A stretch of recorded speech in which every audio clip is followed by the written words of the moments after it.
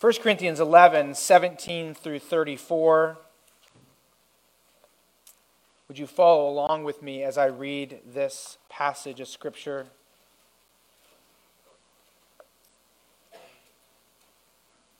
First Corinthians 11, 17. But in the following instructions I do not commend you, because when you come together, it is not for the better, but for the worse. For in the first place, when you come together as a church, I hear there are divisions among you. And I believe it in part, for there must be factions among you in order that those who are genuine among you may be recognized. When you come together, it is not the Lord's Supper that you eat. For in eating, each one goes ahead with his own meal. One goes hungry, another gets drunk. What? Do you not have houses to eat and drink in? Or do you despise the church of God and humiliate those who have nothing? What shall I say to you? Shall I commend you in this? No, I will not. For I received from the Lord what I also delivered to you, that the Lord Jesus, on the night when he was betrayed, took bread. And when he had given thanks, he broke it and said, "This is my body, which is for you. Do this in remembrance of me." In the same way also he took the cup after supper, saying, "This cup is the new covenant in my blood. Do this as often as you drink it in remembrance of me. For as often as you eat this bread and drink the cup, you proclaim the Lord's death until he comes. Whoever therefore eats the bread or drinks the cup of the Lord in an unworthy manner will be guilty concerning the body and blood of the Lord. Let a person examine himself, then, and so eat of the bread and drink of the cup. For anyone who eats and drinks without discerning the body eats and drinks judgment on himself. That is why many of you are weak and ill, and some have died. But if we judge ourselves truly, we would not be judged. But when we are judged by the Lord, we are disciplined, so that we may not be condemned along with the world. So then, my brothers, when you come together to eat, wait for one another. If anyone is hungry, let him eat at home, so that when you come together, it will not be for judgment. About the other things, I will give directions when I come." This is the word of the Lord. Let's pray God's blessing upon this passage. Father, we are thankful that we have the Word of God, that it is breathed out by the Holy Spirit, inscripturated for us, so that we can know for certain that you are speaking to us today through your Word. I pray your Holy Spirit will illumine our hearts and our minds to understand your Word, and may he empower us to live it out by faith, we pray. In Jesus' name, amen. Well, this morning we are going to partake of the Lord's table after we have the sermon. And this sermon is a conclusion to a sermon I preached at the end of January titled, "The Lord's Table Matters in Worship." So that was the last time we did communion. I did part 1 of 1 Corinthians 11, 17 through 34, and I split it into 2. And so this is part 2 of that. And so we're dealing with the last half of 1 Corinthians 17 through 34. And this passage tells us that we must gather. It's important for us, it's imperative for us to gather with the church and partake of the table of the Lord according to his instructions. This is Christ's church, and this is his table. And so we are to gather with his church and partake according to his instructions. And the last time we went through 4 different places that we could look or that we should place our attention when we come to the Lord's table. We only got through the first 2. But first we saw that as we gather around the Lord's table, we need to look around us. We need to look around and unify with each other. That one of the purposes of the Lord's communion is unity for the church. That we will be one as a church in Christ. One as Christ calls us to be. So as we take of this bread and we take of this cup, we are testifying that Christ has united us, that we are loving each other as we are called to do. Jesus, on the night when he was betrayed, he said this to his disciples in John 13, 34 through 35. A new commandment I give to you, that you do what? That you love one another. And how do we know? How will people know that we are the disciples of Jesus? Well, he said, by this, all people will know that you are my disciples if you have love for one another. And so the Lord's table is a way for us to demonstrate that, yes, we are loving one another. We have committed to each other in church membership, which is a way to commit or to covenant with one another, to say, I'm committed to loving that other person. I'm committed to helping them grow spiritually. I want to serve them. I want to be accountable to this. Church of Corinth, though, they were not unified, were they? You can see that in verse 18 where it says that there were divisions among them. This church was fighting. This church had problems. People were selfish. So even though they gathered around the table, there were problems. There were points of contention. So Paul called them back to the purpose of the Lord's table, that is to look around and unify with the church. So that's verses 17 through 22. And then verses 23 through 26, we saw that the scripture calls us to look back. This is probably the most memorable part of this passage, right? To look back and proclaim the Lord's substitutionary death. And so we take the bread and we take the cup of juice and we use those as symbols to memorialize, to remember that Christ's body was broken for us and his blood was shed for us. And so the third place we are to look is to look up. So we look around at each other in unity. We look back and remember Christ's death. And then we look up. We look up in hope of the Lord's soon return. Look at verse number 26. You can see this at the very end of verse 26. I think this is something that's often missed in the Lord's table, but it's very important. Verse 26. For as often as you eat this bread and drink the cup, you proclaim the Lord's death, and notice the last 3 words, until he comes. So those last 3 words are so important, and they're packed with so much theology. We as the church, we are waiting for Christ to come back, and we believe it's an imminent return. It can happen at any moment. And so as we partake of the Lord's table, we're actually proclaiming what happened in the past. Christ died for us, but we're also looking forward to the future when Christ will come for us. So recall the night before Jesus' death, when he was at that table with his disciples. In fact, would you turn back with me to Matthew chapter 26? I want you to see this in this text of Scripture. Matthew 26. This is Jesus. He's in the upper room with his disciples. He's instituted this new ordinance, the Lord's table. There's some sadness in the room because Jesus has said that he is going to leave, and they don't like that. But Jesus was talking about he was going to, the next day, die on a cross, be buried in a tomb. 3 days later, he was going to rise again, and then he was going to appear to them for a period of 40 days, then ascend to heaven, and they would be alone. He would send the Holy Spirit, but Jesus would be in heaven, and he would not be with them anymore.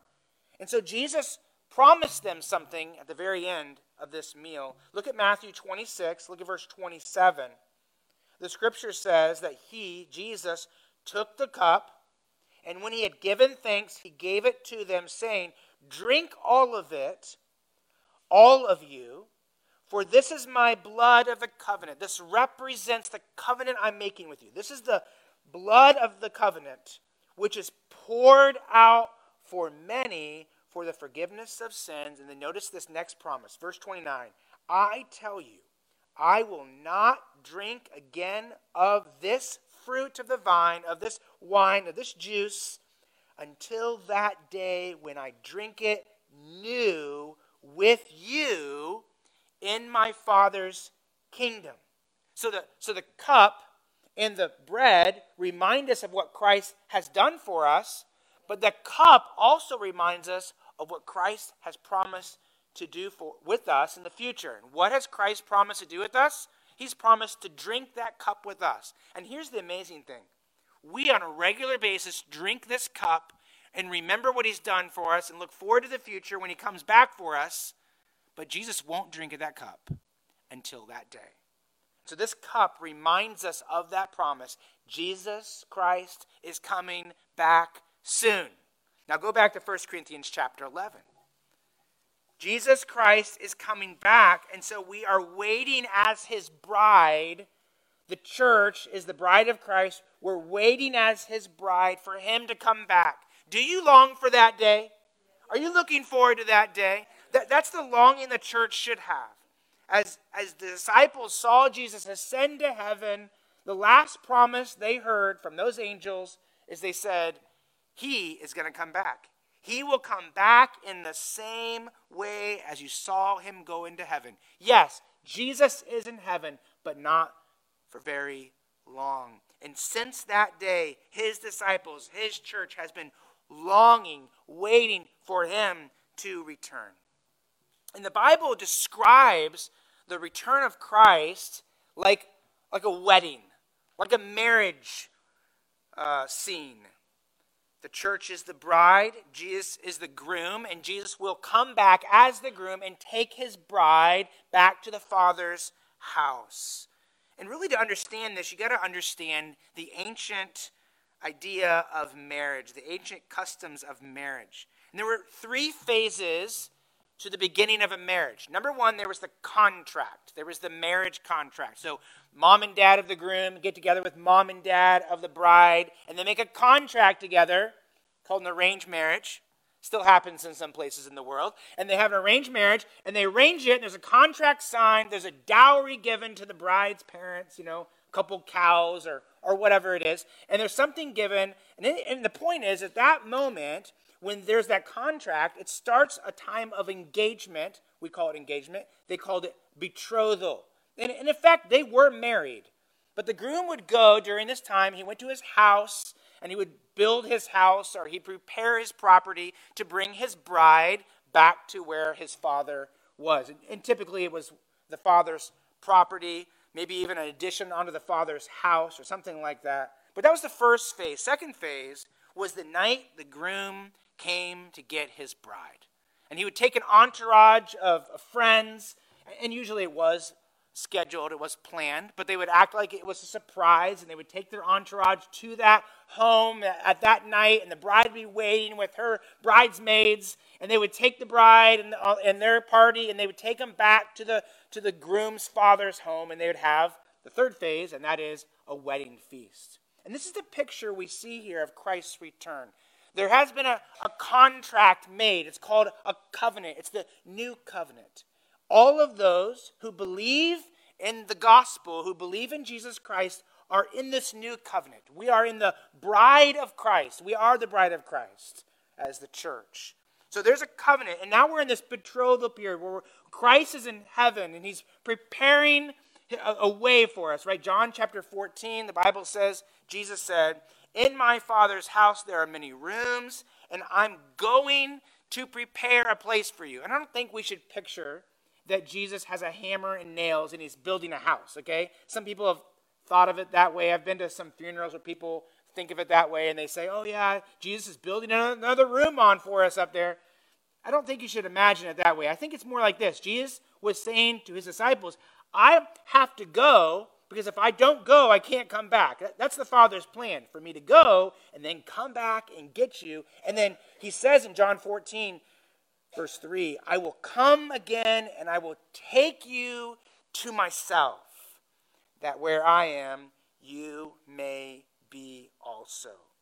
So there's a day when Christ will appear and he will take his church to be with him. We will have the marriage supper of the Lamb, and we will enjoy eternity with the Lord. Now, I thought I should try to convince you that this is true.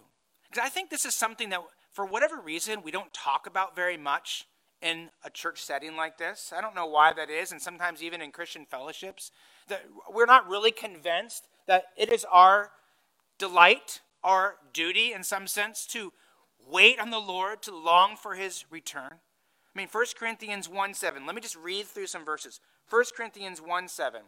You are eagerly waiting. Philippians 3:20. Our citizenship is in heaven, and from it we await a Savior. 1 Thessalonians 1:10. We are waiting for his Son. Titus 2:13, waiting for the blessed hope. Hebrews 9:28, very end. Well, I'll just read the whole thing. So Christ, having been offered once to bear the sins of many, will appear a second time, not to deal with sin, but to save those who are eagerly waiting for him. James 5:8, you also be patient, establish your hearts, for the coming of the Lord is at hand. It's near. It's going to happen soon. 2 Peter 3:12, waiting. Jude 1:21, keep yourselves in the love of God, waiting for the mercy of the Lord Jesus Christ. Colossians 3:4, when Christ, who is our life, appears, he's going to appear soon. We will then appear with him in glory. 1 John 3:2, when he appears, we shall be like him, for we will see him as he is. I could have listed so many more verses in here. The scripture over and over and over says we must long for the return of Jesus Christ. I think I skipped ahead too much there. We are waiting for his return. And so the Lord's table is a time for us to take of this cup and remember that the next time that Christ will take of this cup will be with us when we, his church, are in heaven with him. Let me just ask this as a rhetorical question. Think about this. Do you really long for Christ's return? I mean, think about it. If he returned in the next, let's say, 30 minutes, would that be a delight to you? I mean, we have things we look forward to, right? We have things we look forward to maybe tonight or tomorrow. We have an evening service tonight at 5 o'clock. I'm looking forward to that. Okay? There's things we look forward to. Do we really look forward to the return of Christ? Do we live each day as if he may return? So we are to look up during the Lord's table, look up in hope of his imminent return. And then last, we are to look in. Examine yourself, considering the Lord's judgment. Look within. Examine yourself, considering the Lord's judgment. Look at verse 27. Verse 27. Whoever therefore eats the bread or drinks the cup of the Lord in an unworthy manner will be guilty concerning the body and blood of the Lord. Verse 27 gives us a warning. It's a warning to consider your attitude and your approach to the Lord's table when you partake. We are not to eat the Lord's table, notice in verse 27, in an unworthy manner. Now, what does that mean? Well, eating in an unworthy manner doesn't mean only worthy people are to partake. Because if only worthy people are to partake, then none of us are qualified, right? This is not about your personal worth. This is not about your spiritual credentials. This is not about the list of righteousness that you bring to say, I can take the Lord's table because I'm a good person. Worthy is actually an adverb, and it modifies the manner or the way in which we are to come to the table. So the warning is about how you partake of the table. It's a warning to be sure that you have the proper attitude, the proper respect when you come to the table of the Lord. Imagine, if you will, you're at a war memorial and there's some kind of ceremony taking place. So everyone's sitting in their chairs and they're listening as someone's speaking about those who have given their lives for our freedom. And there's a solemn quietness as people are listening, attending in you could say, a worthy manner. In other words, they recognize that those men and women gave their lives, and so that ceremony, that time is worthy of respect. So they have a worthy manner, or they have respect that they're giving.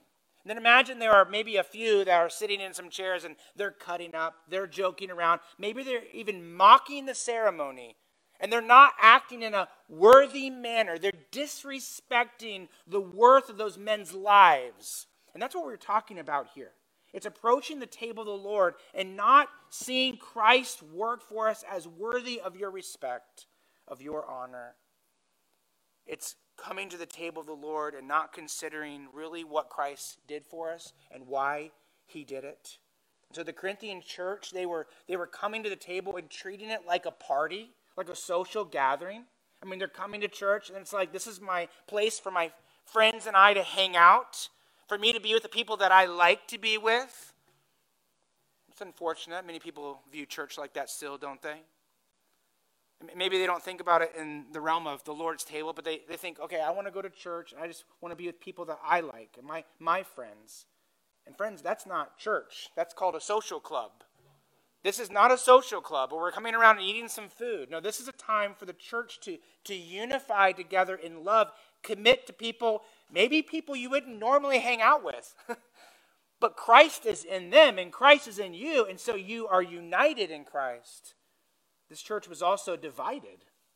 They were fighting with one another, and so they're coming to the table and they're not giving the Lord the respect that he deserves. They're not considering why Jesus died. Why did Jesus die? It's because he loved us. Because he wanted to reconcile us to God. The cross is about love. It's about reconciliation. It's about unity with the Father. And so when you come to the table and you in your heart have bitterness, or you have disunity, or you're not wanting to reconcile with someone else, it's like you're spitting on the sacrifice of Christ. It's like saying, I don't really care, Christ, that you came to love and to reconcile. I'm not coming for that reason. I'm coming for myself. And so we are to come with this attitude of respect, this idea that we are here to picture the love that Christ has given, has demonstrated to us. We are to walk in love, as Ephesians 6:2 says. How is it possible that we can walk in love? It's because Christ loved us, and he gave himself for us. This is why, church, it's so important for us to deal with our relationship problems with each other, with other believers, immediately and properly. When we in a church have disagreements, and we're going to have them, when we in the church sin against each other, and we're going to sin against each other, or misunderstand each other, when we have problems between us, when you have a problem with another believer, it's imperative that you seek as soon as you possibly can, ASAP, you seek to reconcile with them. I mean, this is what Christ called us to do. Matthew 5:23-24. So if you're offering your gift at the altar, so you're coming to church to worship, you're coming to the table of the Lord to worship, and there remember that your brother, that's a brother or a sister, that's a believer, you remember that your brother has something against you. There's some kind of sin or some kind of problem between you and another believer. Leave your gift there before the altar and go. Like, get out of church, go find that person. First, be reconciled to your brother, and then come and offer your gift. Before you come and worship God, go and reconcile with that brother or sister in Christ.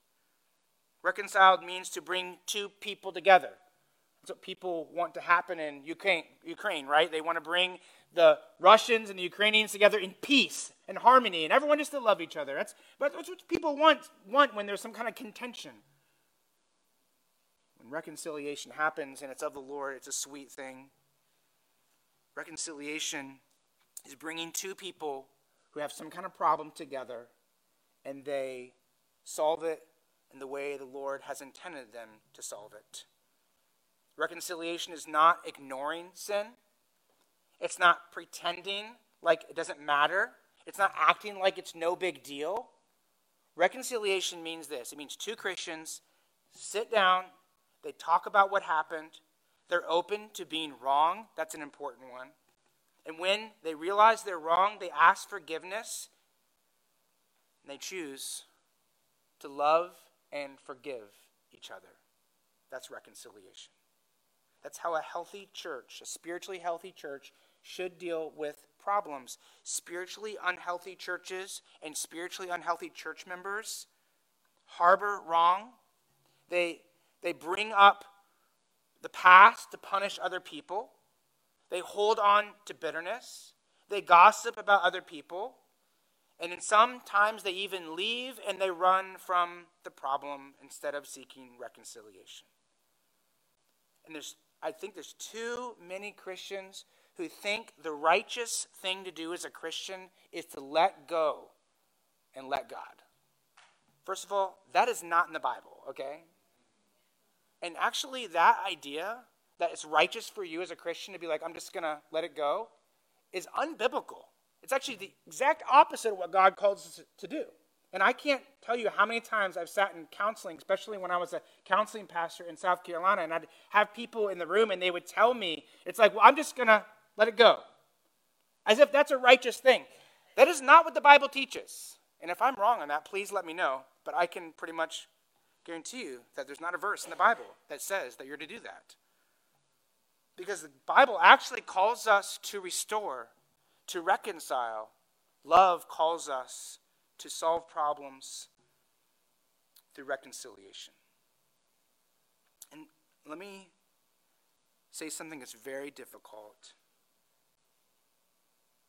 If there ever is a problem, would you please don't be the person who runs, that runs from the marriage, that runs from that friendship, that runs from the church.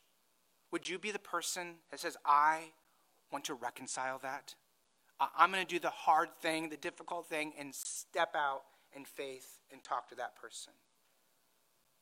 There are people who hold on to bitterness and hurt their whole lives, and they don't take that step to reconcile. It's like they have a pet sin, and they feed that sin with resentment. They bring it out when they want self-justifying comfort, and they tuck it away when it's time for the Lord's table.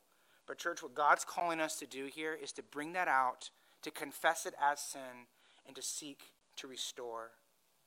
This is how, that is the world deals with problems, by ignoring sin, by pretending it's not that big of a deal, by running from it.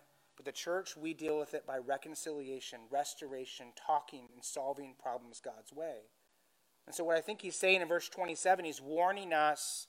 And in verse 28, he commands us. Look at verse 28. He commands us to examine ourselves, particularly in these areas. Verse 28, let a person examine himself, and then so eat of the bread and drink of the cup. So there are three commands here in this verse. The second and third command are eat and drink.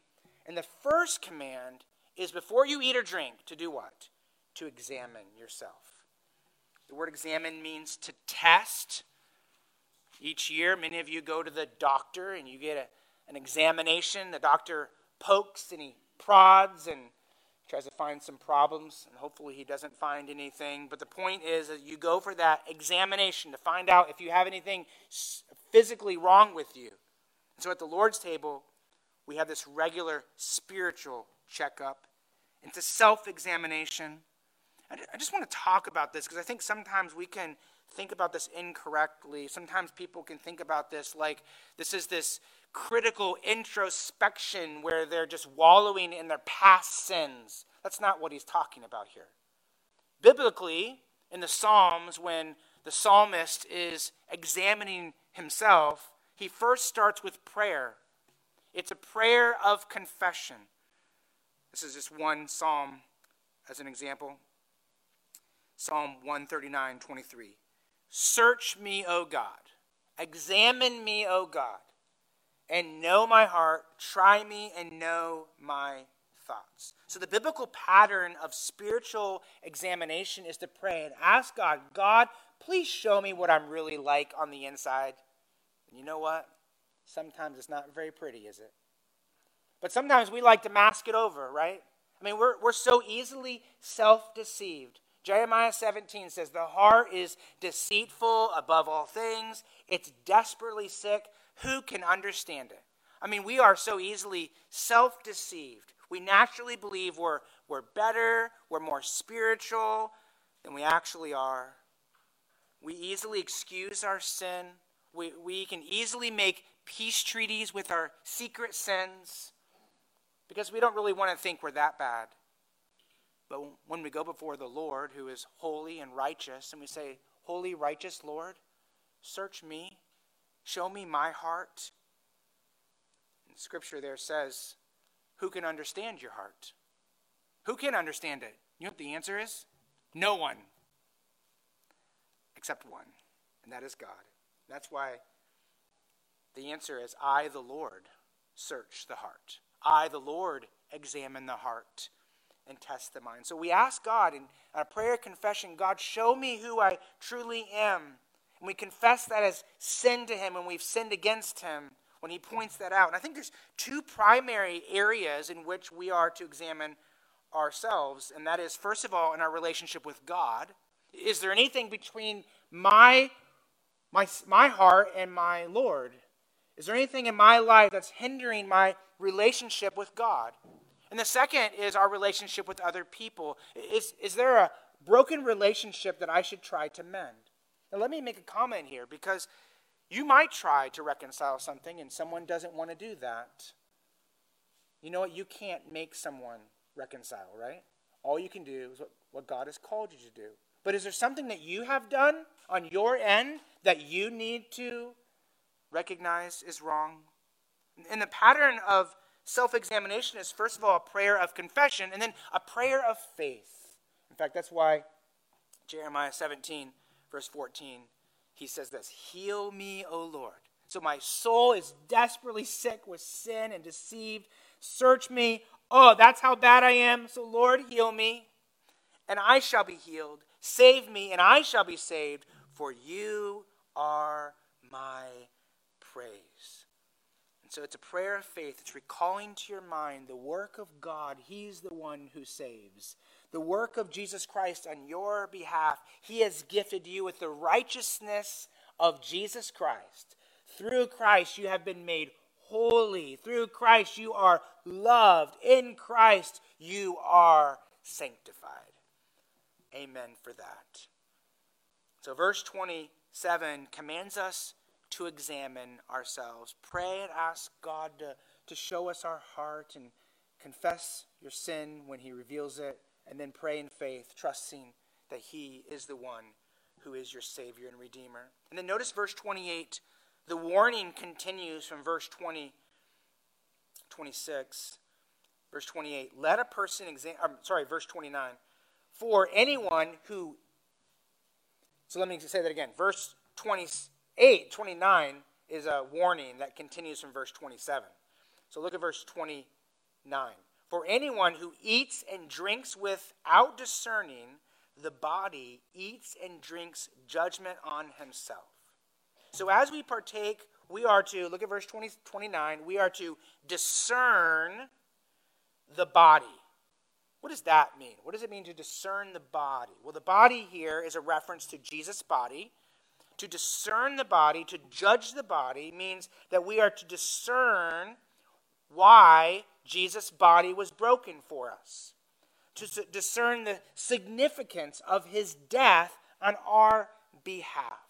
To discern that he died to reconcile us in relationship to God and to each other.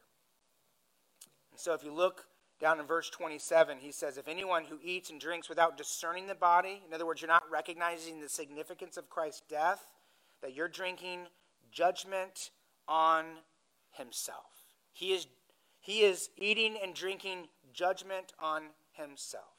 The principle here is this: if you don't judge yourself in that way, if you don't examine yourself in that way, then God will judge you. Now, this is very sobering. He's talking to believers. He's talking to a local church. He's talking to people in the family of God. And he's not teaching here that if you sin, or if you take the Lord's table in an unworthy way, that God will disown you. He's not saying God will kick you out of his family. That's not what this is teaching. But what he's teaching is that God cares for you enough. God cares for you enough to bring pain into your life so that you will restore the relationship with him. So that you will confess your sin. So that you will turn back to him. And that sometimes means that God gives us pain. Now you might hear that and you say, Pastor Ben, sounds like you're teaching that God's a mean God. And I don't believe that God is a mean God. God is not a mean God. He's not going to bring me pain. Well, I'm not teaching that God's a mean God to you, believer. What I'm teaching is that God loves you enough. And like a father would bring pain to his child so that he would not go the way of sin, God, our Father, will bring pain to our life so that we don't go our own way of sin. Look at verse number 30. Here's the pain in verse 30.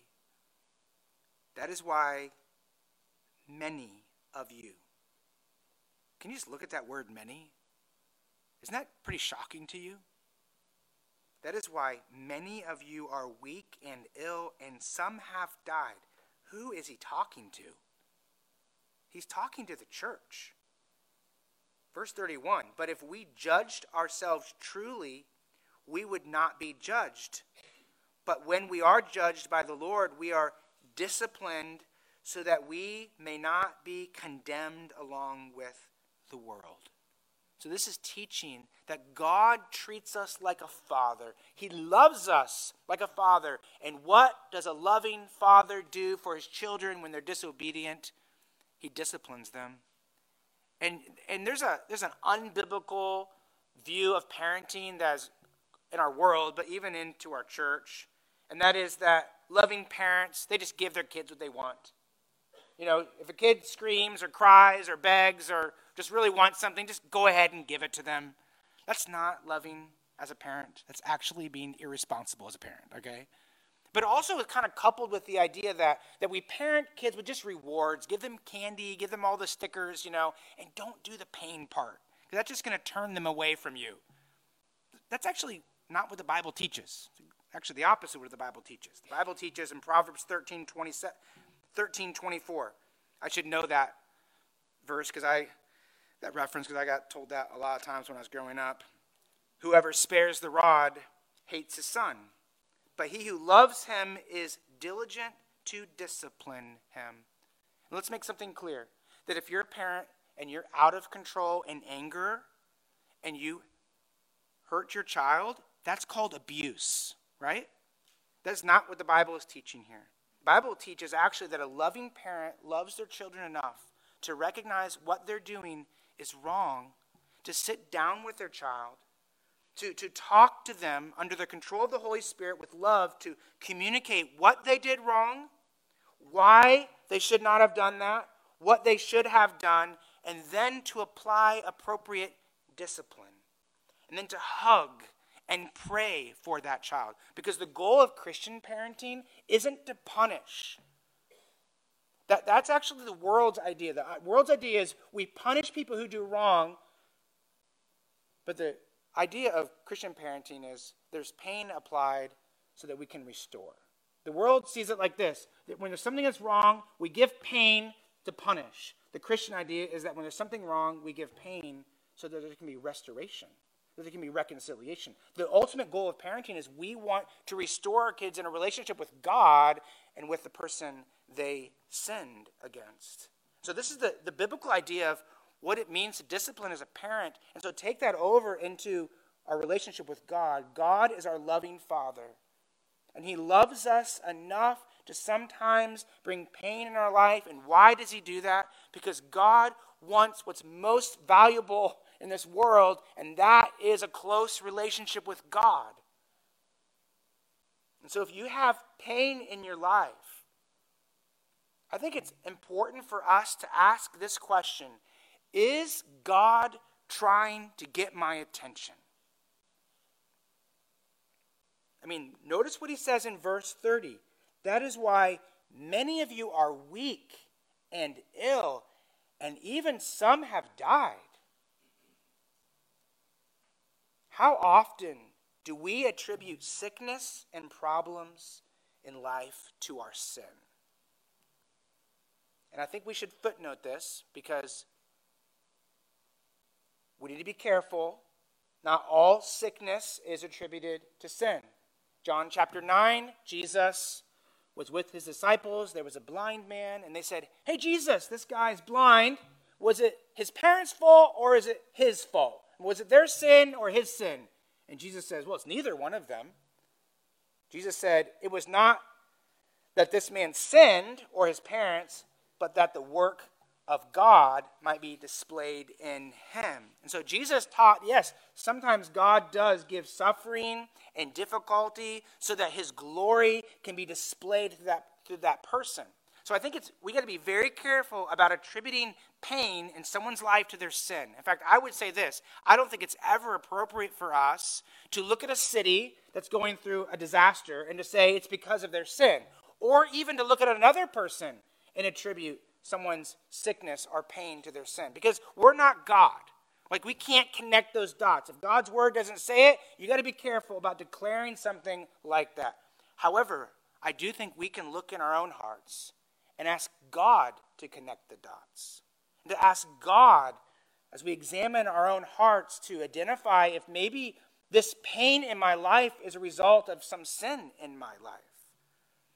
The spring of my junior year of college, I was sitting in a service like this on a regular basis at a small little church in Milwaukee. And I would come out each week and listen, and I had chapels at the Christian college I went to, and I knew that God was trying to get a hold of my heart. The Holy Spirit was putting his finger on certain areas of my life, some idols that I had exalted and loved more than God. But I kind of pushed it aside. I was having a good time in college, so, who wants to really deal with that at that moment? And then I had a day when I blew my knee out. And I found myself in a hospital room, and I was looking up at a ceiling, and I knew that God had been trying to get a hold of my heart. And I knew I was sitting there right now, or laying there right now. At that moment, I was laying there because God was trying to say something to me. And I remember praying and confessing that to the Lord. And listen, it was the idea that I recognized that my pain was connected to something going on in my life. God was trying to get my attention. Can you think of the last time that you've connected some pain in your life to some sin in your life? I don't think this is a regular habit that we have. And I don't think you should say every pain in my life is a sin, okay? Don't go there. I'm not saying that. But I think we should ask ourselves that question. Okay, I'm having some pain. Lord, is there something that maybe you're trying to teach me? Something that maybe I'm not seeing? Maybe something that I'm harboring, especially if you're living a life of unrepentance. You should open your eyes to the reality. God is trying to do something in your life. So we examine ourselves. Look at verse 31. And we judge ourselves before God so he doesn't have to. Verse 31, if we judged ourselves truly, if you truly said, okay, I want to do the right thing and come before the Lord in this way, we would not be judged. Verse 32, but when we are judged by the Lord, we are disciplined so that we may not be condemned along with the world. Notice that word condemned. That's speaking about the world standing before Jesus Christ. And those who have not believed in Jesus will be condemned as sinners who are unrepentant, and they will therefore be punished with everlasting death. They will be separated from God in hell forever. That's what happens to the world. And so let me just say right now, if you're in here without Jesus Christ, that is the path you are on. But Jesus came to save you. And so if you call upon him, he promises he can and he will save. But for us in Christ, we don't need to fear that judgment. We don't need to fear that judgment. So what's he talking about? Look at verse 32. What does he mean when he says, we are disciplined, speaking about now, so that we may not be condemned along with the world? Well, verse 32 means that God promises his children will be disciplined if they persist in unconfessed sin. However, if you can live a life without confessing your sin, if you can live a life that God's not disciplining you for that, if you can live a life without reconciled relationships with problems between you and other people and you don't care about solving that, if you're not living a life as a believer, you need to ask yourself, are you really a believer? I don't go around and discipline other people's kids. Sometimes I feel like it. But I don't. Why don't I discipline other people's kids? Because they're not my kids. The scripture is teaching here that God disciplines his own kids. So if you're living a life of sin, Christian, and you're not being disciplined by the Lord, you need to ask the question, am I really one of God's kids? Because God loves you enough that he's not going to let you get away with it very much longer. Hebrews 12 says, the Lord disciplines the one he loves, and he chastises every son he receives. It is for discipline that you have to endure. God is treating you like sons. For what son is there whom his father does not discipline? If you are left without discipline, in which all have participated, then you are illegitimate, not sons. And so that's the warning right there for those who persist to live a life of unrepentance. And then look at the end of verse 33, or the end of the chapter, verse 33. He gives some helpful advice to how do we live this out. So then, my brothers, when you come together to eat, wait for one another. In other words, love one another, care for one another, reconcile with each other. If anyone is hungry, let him eat at home, so that when you come together, it will not be for judgment. About the other things, I will give directions when I come. So as we gather around the Lord's table, where are we to look? Well, let's look around. Are we living in unity and love with other believers? Are you doing everything you possibly can to have that? Look back, remember, and proclaim the Lord's substitutionary work. Let's, as we go through this time, let's think about what Christ has done for us. Maybe recall to your mind some scripture, maybe the story of Christ's suffering and his death, the promises he gives. Look up. He's coming soon. The next time we're going to drink this cup with Christ is in his presence. And look within, examine yourself, considering the Lord's judgment. Would you pray with me? Would you bow your head in prayer with me? Scripture encourages us first to examine ourselves.